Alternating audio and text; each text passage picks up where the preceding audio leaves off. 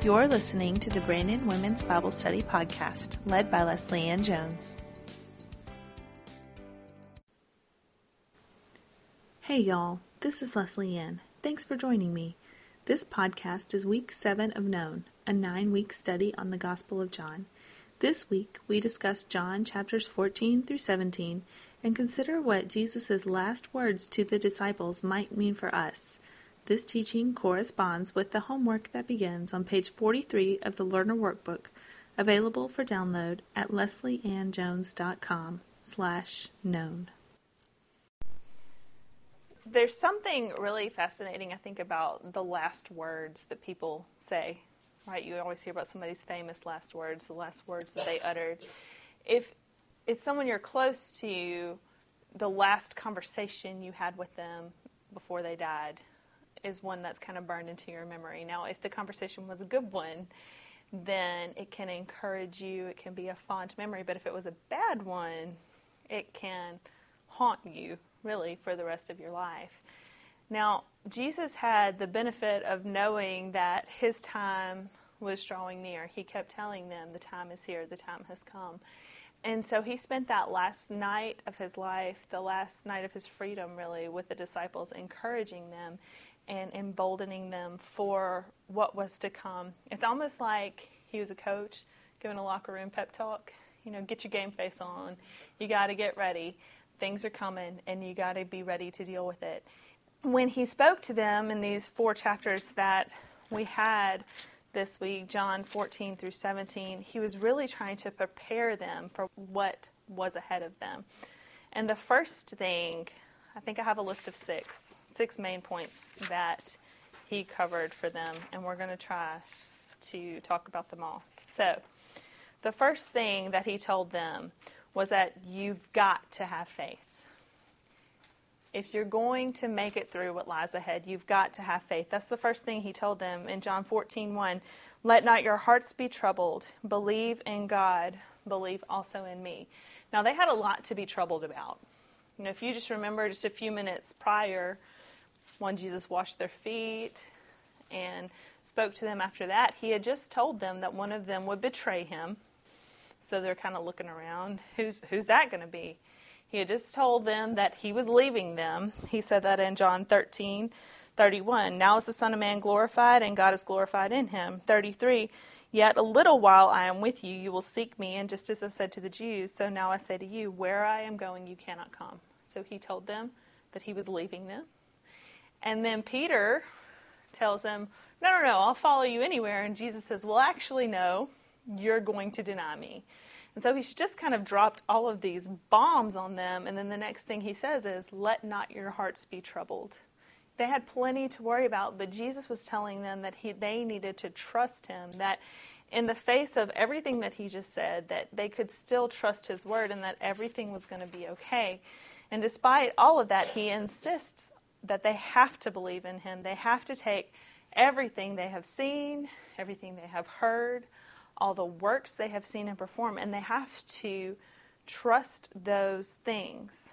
Because there was coming a time when it would look like there was no hope. Jesus knows what's ahead of him. He knows that the cross is there, and it's going to seem like he has abandoned them. And for a few days there, at least before the resurrection, it would look like he was just another man, just another prophet, just somebody else who died. And so he was telling them, trying to prepare them from what lied ahead, and said, no, you have to believe in me.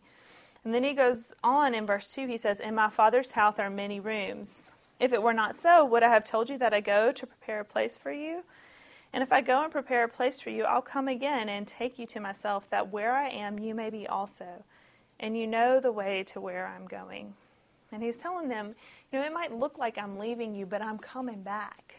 And my leaving has a purpose. He promises that he's getting things ready for us. He's preparing for our arrival.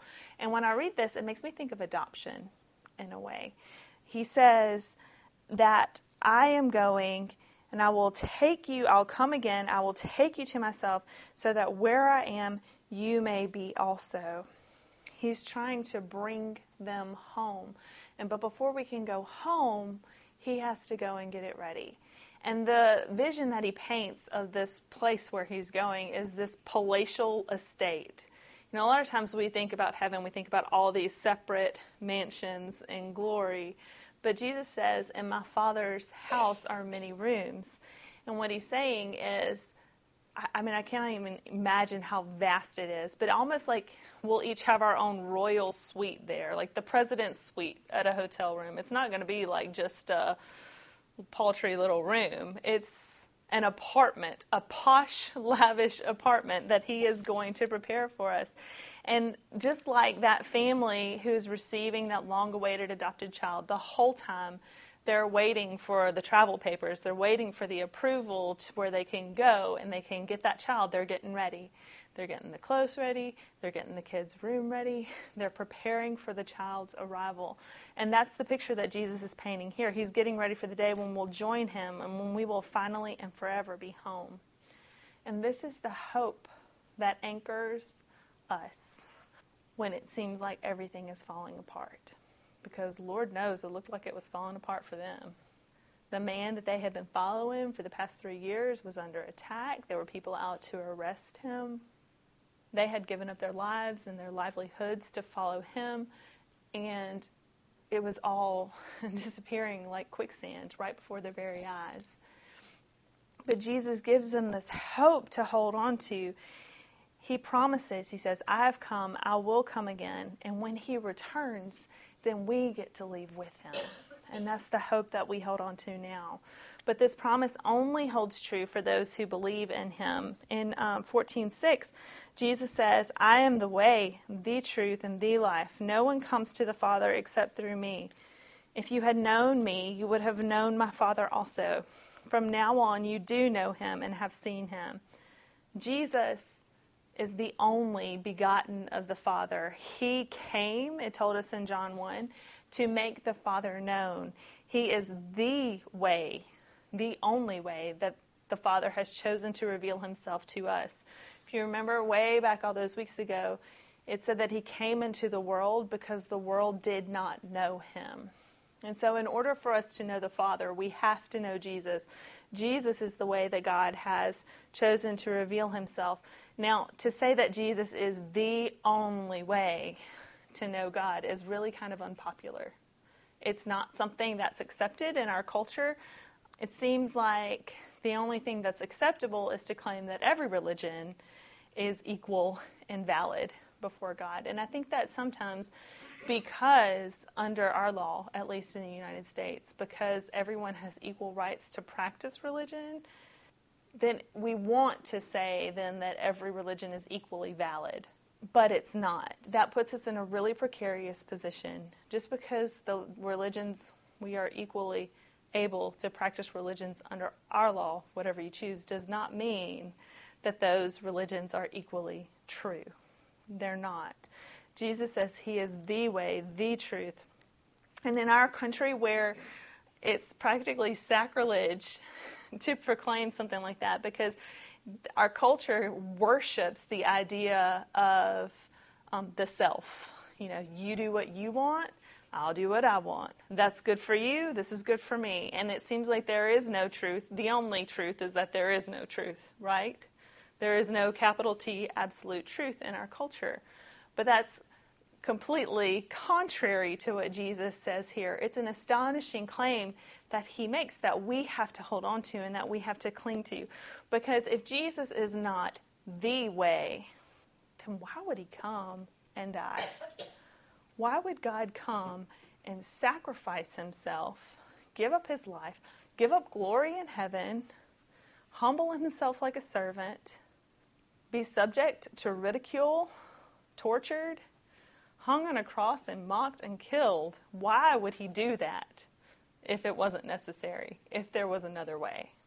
It doesn't make any sense. Several years ago, I went to Ghana with a group from school, and we drove all over the country. It wasn't a mission trip. It was a trip to observe different ministries and the way that people ministered in that part of the world. And I'll never forget, one of the places that we went to, the village was called Ho. It was not really a village. It was a huge city. But the pastor there, one night we went to church with him, and then the next day he kind of walked us around the city and gave us a tour. This is him. Pastor Jonas was his name. And we were walking around just kind of talking, and one of the main problems that they had there was that the church was facing, was that African traditional religion, all these gods and different kinds of things, was kind of intersecting with the Christian faith. There's also a strong Muslim presence, and so they had all these things that people were trying to tie together. And as we were walking and talking about that, one of the students asked him, how does that work? What does that look like here? And he stopped. This is him stop. And he pointed to the tree that was in his garden and a fence. And he said, if I want to eat the fruit off of that tree, it was a plantain tree, then I have to enter by the gate. He said, now there's a lot of ways you could come up with to get to the tree on your own. You could try to scale the fence. You could try to tunnel under it. You could try to tear the fence down. But the owner of the tree does not take kindly to intruders. The only proper way to get to the tree is to go through the gate. And then he said, Jesus is the only way to the Father, the only way to get to the Father, the only way to know the Father, the only way to get to heaven is to go through Jesus. He is the way, the truth, and the life, not a way. To know Jesus, he tells the disciples here, is to know God. He says, if you had known me, you would know my Father. From now on, you do know him, and you have seen him. Jesus and God are one and the same. You can't know one without the other. If you know Jesus, then you know God. If you know God, you know Jesus. Jesus is the only way. And he's telling them, the Father dwells within me. He is in me. I am in him. My words are his words. My works are his works. We are the same. You must believe in me. You must believe this about me. And then the second thing he told them, after he told them he had to have faith, he assured them that they were not alone. You are not alone. And he promises them in the next set of verses, starting in verse 15, that there is a helper coming. He says, if you love me, you will keep my commandments, and I will ask the Father, and he will give you another helper to be with you forever, even the Spirit of truth whom the world cannot receive, because it neither sees him or knows him. You know him, for he dwells with you and will be in you. Just like we know the Father because we know the Son, we know the Spirit because we know the Son. Knowing one is to know all of them. They are three in one. They are all the same. And then he says, I will not leave you as orphans. I will come to you. Yet a little while and the world will see me no more, but you will see me. Because I live, you will also live. And that day you will know that I am in my Father, and you in me, and I in you. He keeps reiterating the same points. He's really driving it home that this promise that he gives them is a precious promise of presence. God doesn't promise us that life will be easy. He doesn't promise us that we'll be able to make it through unscathed, but he does promise to be with us through the storm. He promises that we will have someone who dwells within us to lead us and to guide us in truth. Jesus came and he dwelt among us. That's what it says in John chapter 1, right? And the Word became flesh and dwelt among us. But then he sends the Spirit to dwell within us. And if something is within you, it is always with you. You cannot run from God if you are a believer, because God has sent his Spirit to dwell within you. He is always there. And the Spirit will help those who love Jesus keep his commandments and live according to his word. He is the still small voice that reminds us of truth and tells us which way to go. In verses 26 through 27, Jesus tells us that the Holy Spirit has two functions: to teach us and to help us remember Jesus' word, which is really reassuring to me, because in those situations when I don't really know the right thing to do, I have a hard time discerning which way to go, then the Holy Spirit is there to guide us. We pray about it and we ask for God's guidance, and he does. Many times we say we don't know what's right, but we do. We just don't want to take that hard step sometimes. The Holy Spirit is always there with us. And even though Jesus won't be with them physically anymore, they should still order their lives around their love for him. And I wanted to talk about this for a minute because Jesus doesn't say, you should obey me because I am God. You should obey me because I am sovereign. He says, if you love me, you will keep my commandments. So there must be something about the love that compels us to act in a way that honors him. We seek to live lives that are holy and pleasing to God because we love him. The Christian life is not about following a list of rules and regulations. It's not about this checking things off the list and making sure that we're doing everything right every single minute of the day. It is about the relationship and how that relationship changes our behavior. As an example of this, we can talk about marriage. Before Dennis and I got married, I was free to date other people. I was free to come and go as I pleased, really. I was free to, do all sorts of things that I can't now. Because we are married and the relationship changes the behaviors that are appropriate for me, because now I am his wife. It is no longer appropriate for me to date other people because I have a relationship with Dennis. We are married. We have a covenant. We belong together. And it's the same thing, or it should be the same way with us and Jesus. That love relationship that we have with Jesus should change us. It should change the way we behave. There are things that are no longer appropriate for us because of the relationship we have with him.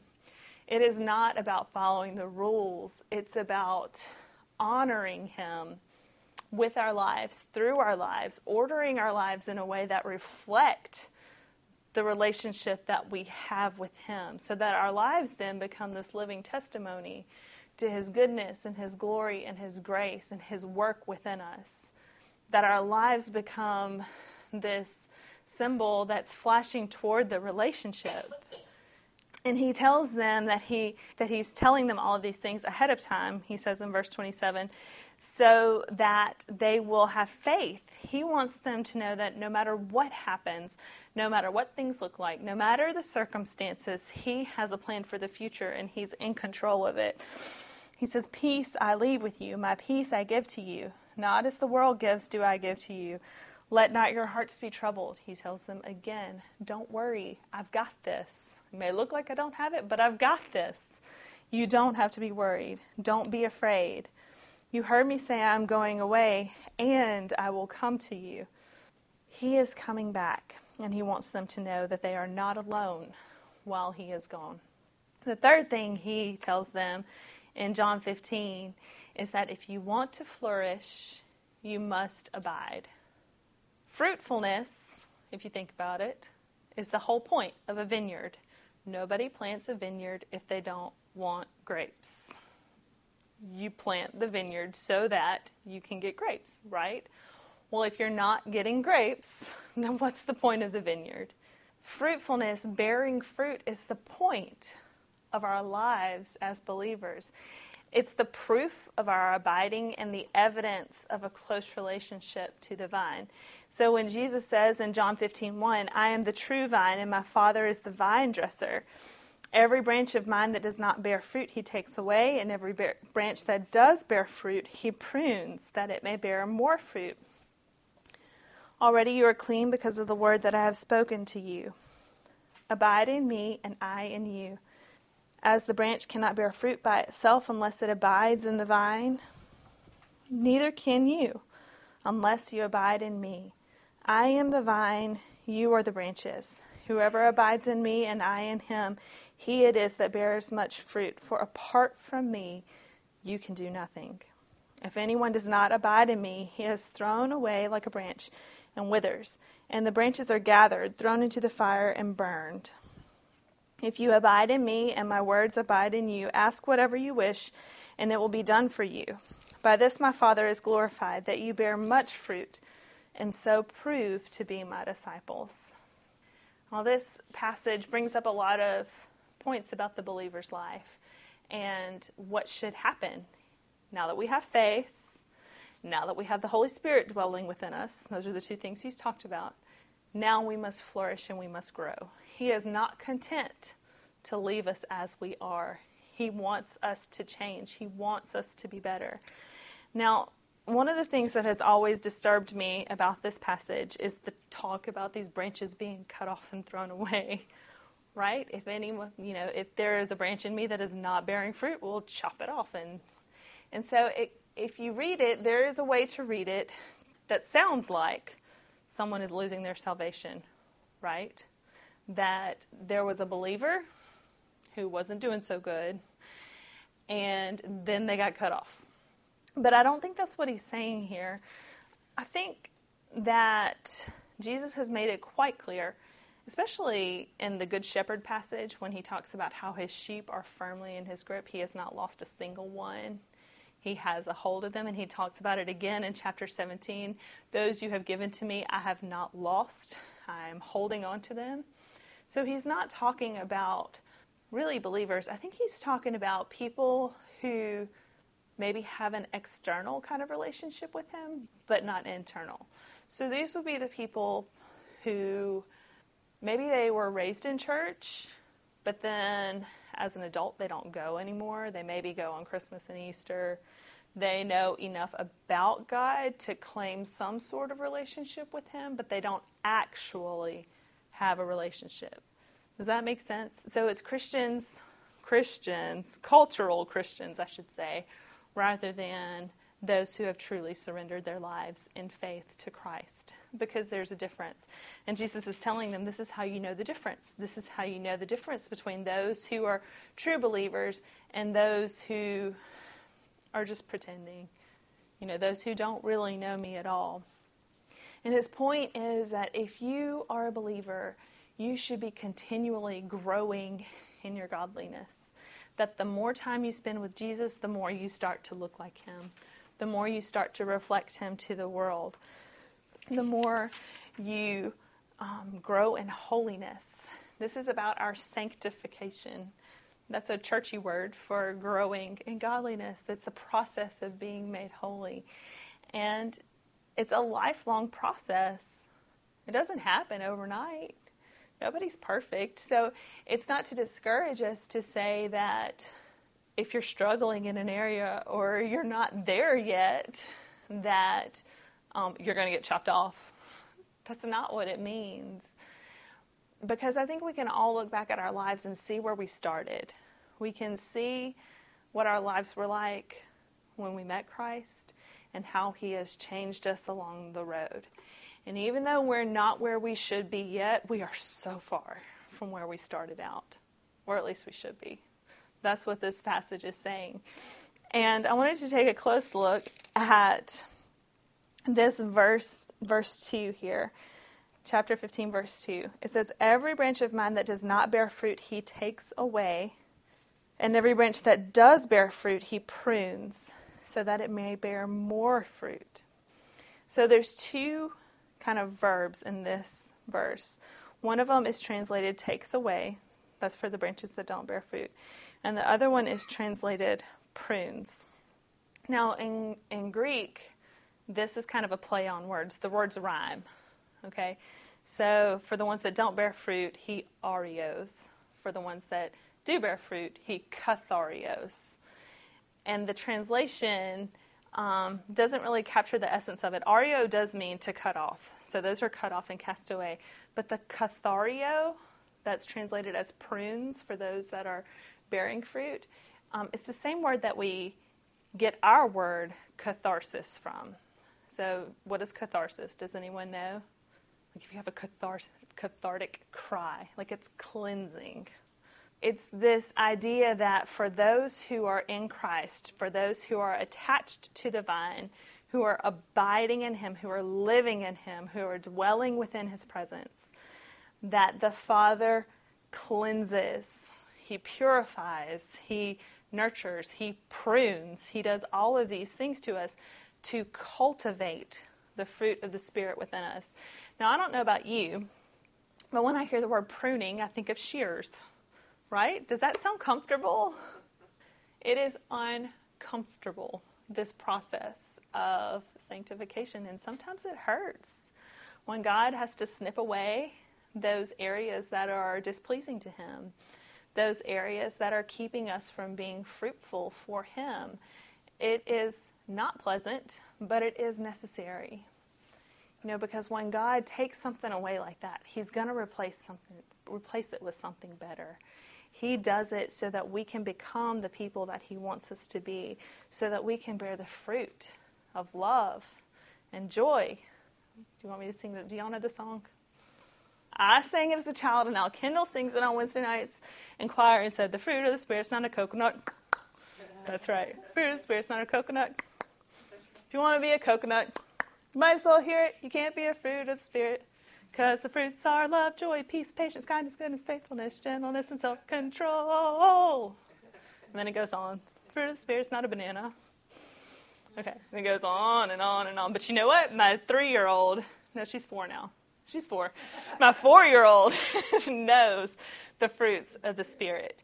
And these are the things that God is trying to cultivate within us, to cleanse us from all of that impurity, to cut off the things that aren't pleasing to Him and to replace it with something beautiful instead.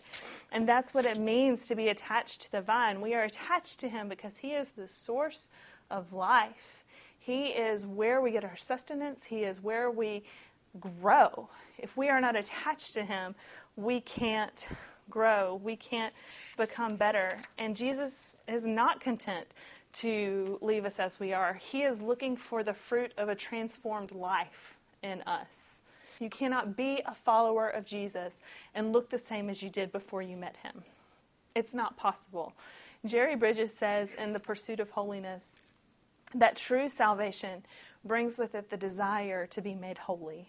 So if you truly know Christ, if you have true faith, if you really love Him and you are really surrendered to Him, then you can't help but be transformed by it.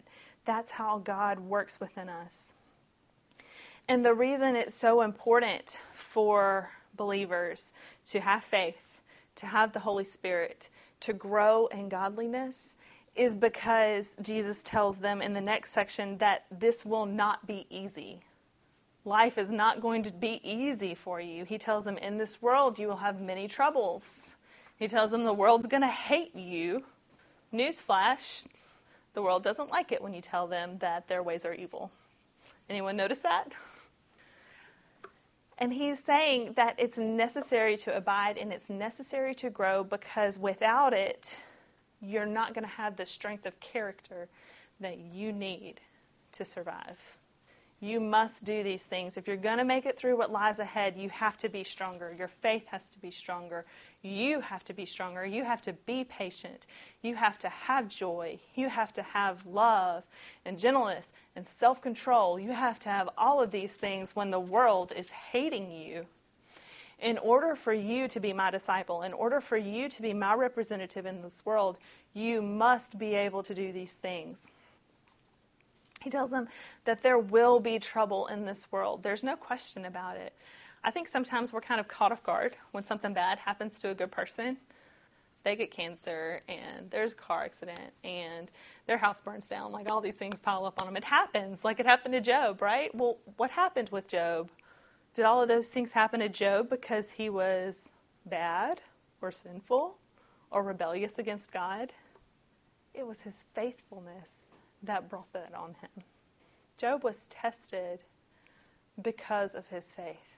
And I think the same thing happens to us sometimes. Not just with the hatred of the world, but sometimes the circumstances that we face, the trouble, the sorrows, the heartaches, the pain, the waiting, the tears, the agonies that we go through are producing in us something that cannot be won without it. And Jesus tells them, if you were of the world would love you as its own, but because you are not of the world, I chose you out of the world. Therefore, the world hates you.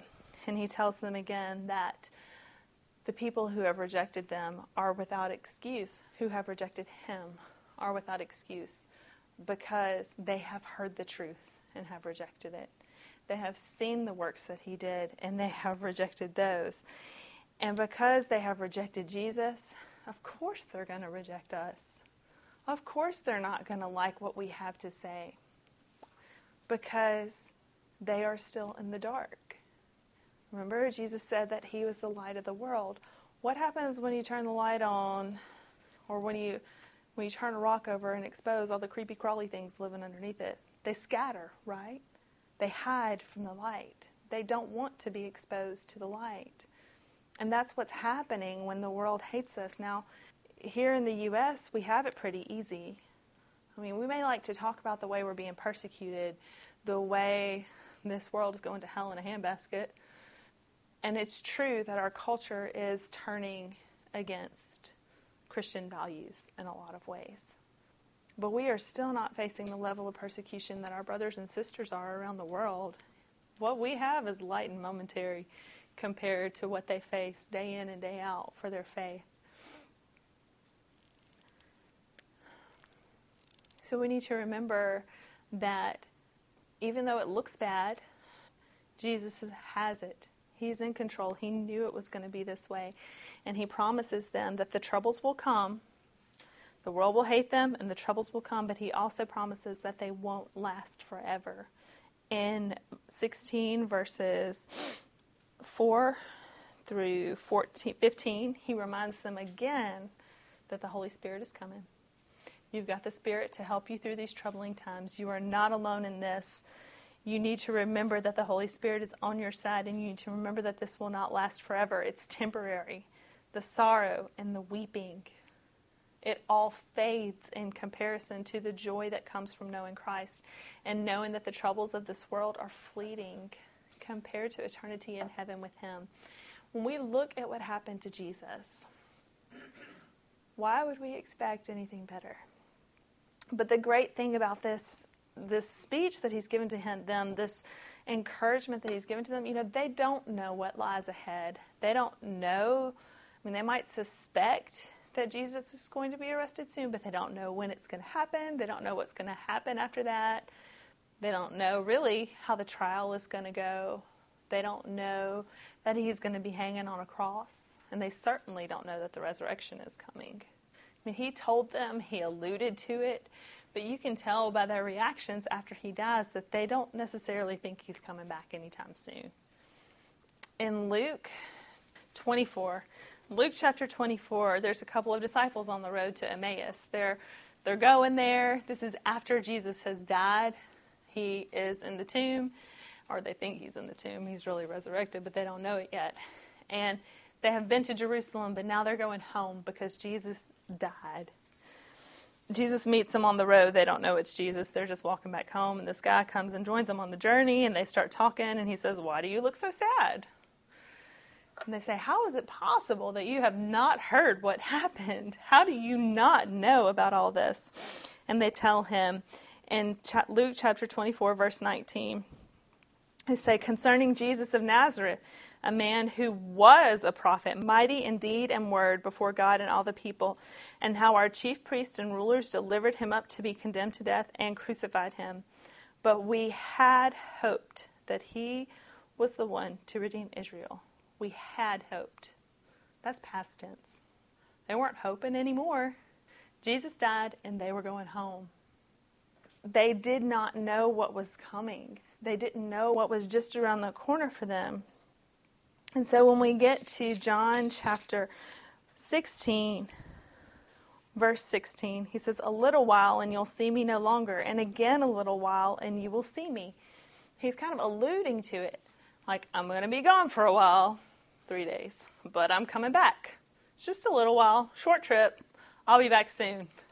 But they're confused. They don't understand. A little while? What do you mean by that? And so he tells them, "Truly, truly, I say to you, you will weep and you will lament, but the world will rejoice. You will be sorrowful, but your sorrow will turn into joy. When a woman is giving birth, she has sorrow because her hour has come, but when she has delivered the baby, she no longer remembers the anguish for joy that a human being has been born into the world."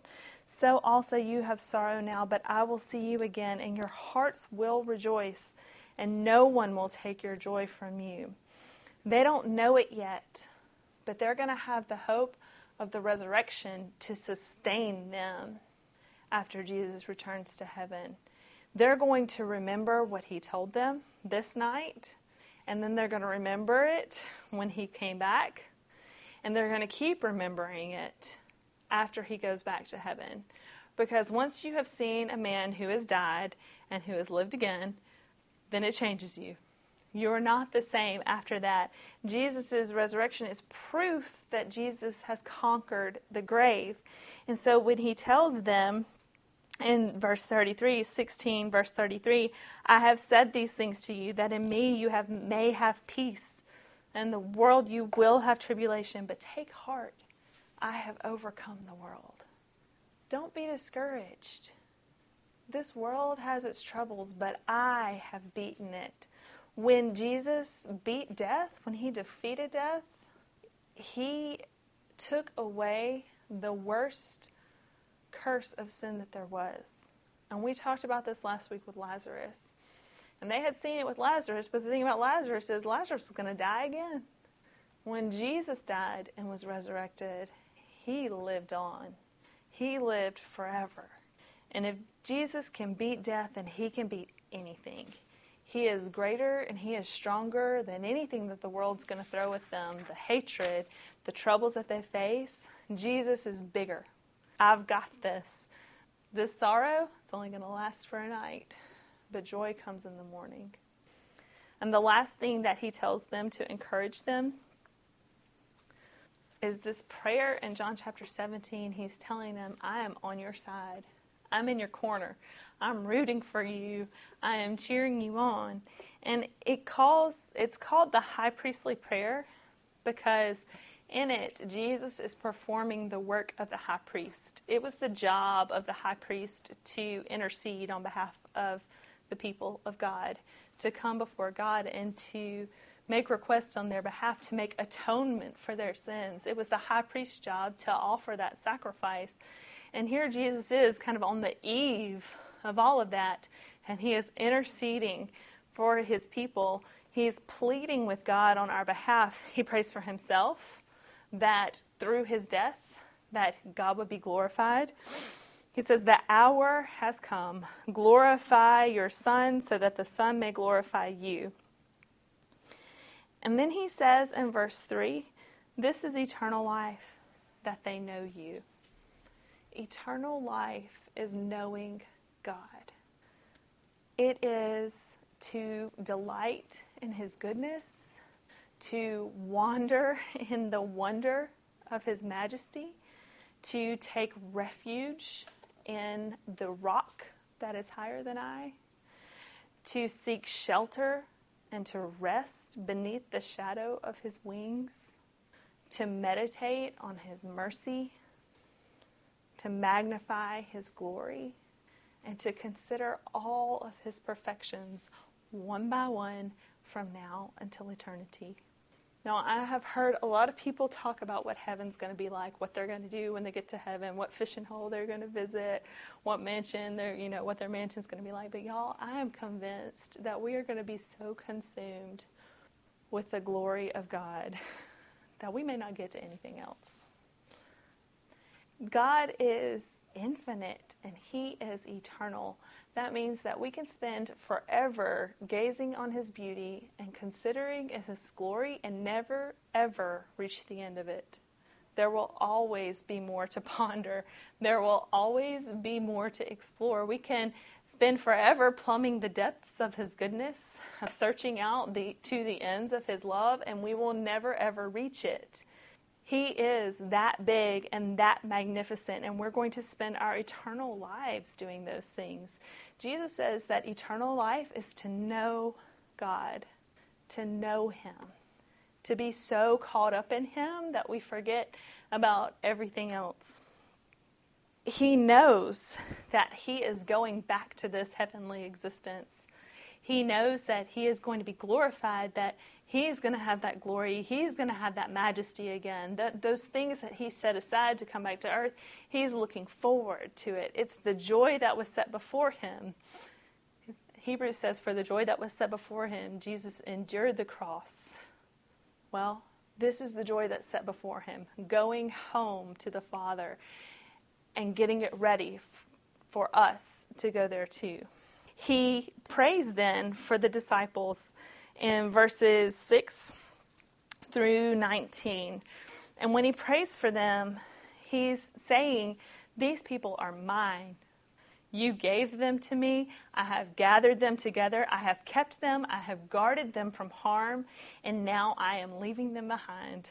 Father, protect them. Keep them from the evil one. Give them joy.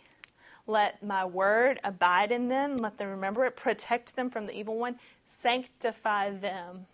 Wash them in the truth. Make them be holy. Help them to grow. And he says, I am sending them just as you sent me. Well, Jesus came to make the Father known. And so now he's passing on that mantle to the disciples. It's now the disciples' job to go and to tell the world about Jesus, to make Jesus known so that through him we might know the Father. And they do exactly that. In the days following the resurrection, when Jesus goes back to heaven, the book of Acts is all about their ministry, their powerful preaching, the wonders that they did, the miracles that they performed in his name. They preached the gospel. They planted churches. They spread the word. And they gave us this. They gave us the New Testament. We are the ones that Jesus is talking about in the rest of this chapter, verses 20 through 26, when he says, I do not ask for these only, but also for those who will believe in me through their word. Jesus is praying for us.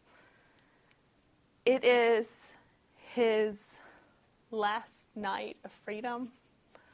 He's moments before the arrest. He knows what's coming before. And how encouraging and how humbling is it to know that in those moments, he was thinking about you and he was thinking about me. And he wasn't just thinking about us. He was praying for us that we would be one in Christ, that we would be perfectly united to him, that we would be united to each other through our love for him, and that God would fill us with his supernatural love so that it could spill out of our lives, and that the Father would continue to be known and continue to be glorified through us. Jesus is praying for you and for me. The disciples, they could not have known what was coming, but Jesus did, and he spent that last night preparing them, getting them ready to face it. Just to think about what it must have been like for them to eat with Jesus, to walk all those dusty streets with them, to gather up all that extra leftover food when he fed the 5,000, to see him giving sight to the blind and to raise Lazarus from the dead, and to see his power made manifest. They knew who he was. They confessed in chapter 16, verse 29 and 30, he says, now we know that you know all things and do not need anyone to question you. This is why we believe that you came from God. They know him like no one else knows him. They have been with him for the whole entirety of his ministry. They have seen and experienced and heard so much, and then they watched him die. And it must have been heartbreaking. We skip past the death and we jump to the resurrection because we know it's coming. We know how the story ends, and so we like to get to that happy ending. But for them, this speech, it must have set off all kinds of alarm bells for them. What is he talking about? What's going on? What's happening? And then just moments later, the soldiers come to arrest him. Peter tries to cut off somebody's ear. I mean, things just kind of go crazy from then on out. Even though he tried to prepare them for it, it wasn't what they expected. this new life in Christ, this serving Him, and it's not what they thought it would be right from the very beginning. But everything that He promised them turned out to be true. He did come back. And later they would look back at this night and remember all that He had told them and be encouraged by it. They would go and they would tell everyone what Jesus had said, and then their lives would be changed by it. And now we are here because of their faithfulness, because they were encouraged and they were emboldened. They were filled with the Holy Spirit and they were growing in godliness. Their sorrow turned to joy. All of those things happened. And you and I are a direct result of it. Now, for us, these words weren't just to encourage the disciples. They were to encourage us too. We need the same reminders that they did. We need to have faith. The kind of faith that is unwavering, that stands strong, even when the world goes haywire. We need the presence of the Holy Spirit. I know I do. Goodness knows I'm a mess on my own. I need Him to direct, to lead me, to guide me, to show me the way. I can't do this on my own. I need Him to enable and to fill me and to make me into the person that God has created me to be. We need the encouragement to abide and to grow, to stick with it, to remain in Jesus, to get so lost in Him that we become like Him in the process. That's what it means to abide. We need that. And we need to know that Jesus knew that it wouldn't be easy for us. We need to know the promise that He's coming back and the promise that this trouble, the troubles of this world only last for a little while. We need that encouragement. And we need to know that He's on our side. We need to know that He is in our corner still, even now. We're living in between, in the space between one coming and the next. And it's been nearly 2,000 years, and we are still waiting. And we need that reminder that He knew what He was doing, and He had a plan, and He is coming back. We need that assurance, just like they did. We need to know that Jesus is there, that He is interceding for us even still, that He is at the right hand of the Father making intercession for His people. We need to know that He is praying for us, that He is spurring us on, that He is enabling us, and He's filling us with His love, no matter what. No matter what things look like, no matter how alone we feel, no matter the situation that is in front of us, we need the assurance that He has overcome. That is the hope that we're clinging to as we enter this next Holy Week of Easter. Palm Sunday is just a few days away. There's going to be the cries of hosannas and glory be to the King. But then next Friday, the story changes. We need this hope. We need the promises that He has given us. As we move on in our lives, I pray that these words of Jesus will dwell within us, that He would use them to encourage you, that you would remember His truth and cling to it when all hope seems lost. It worked for the disciples. I bet it would work for us too.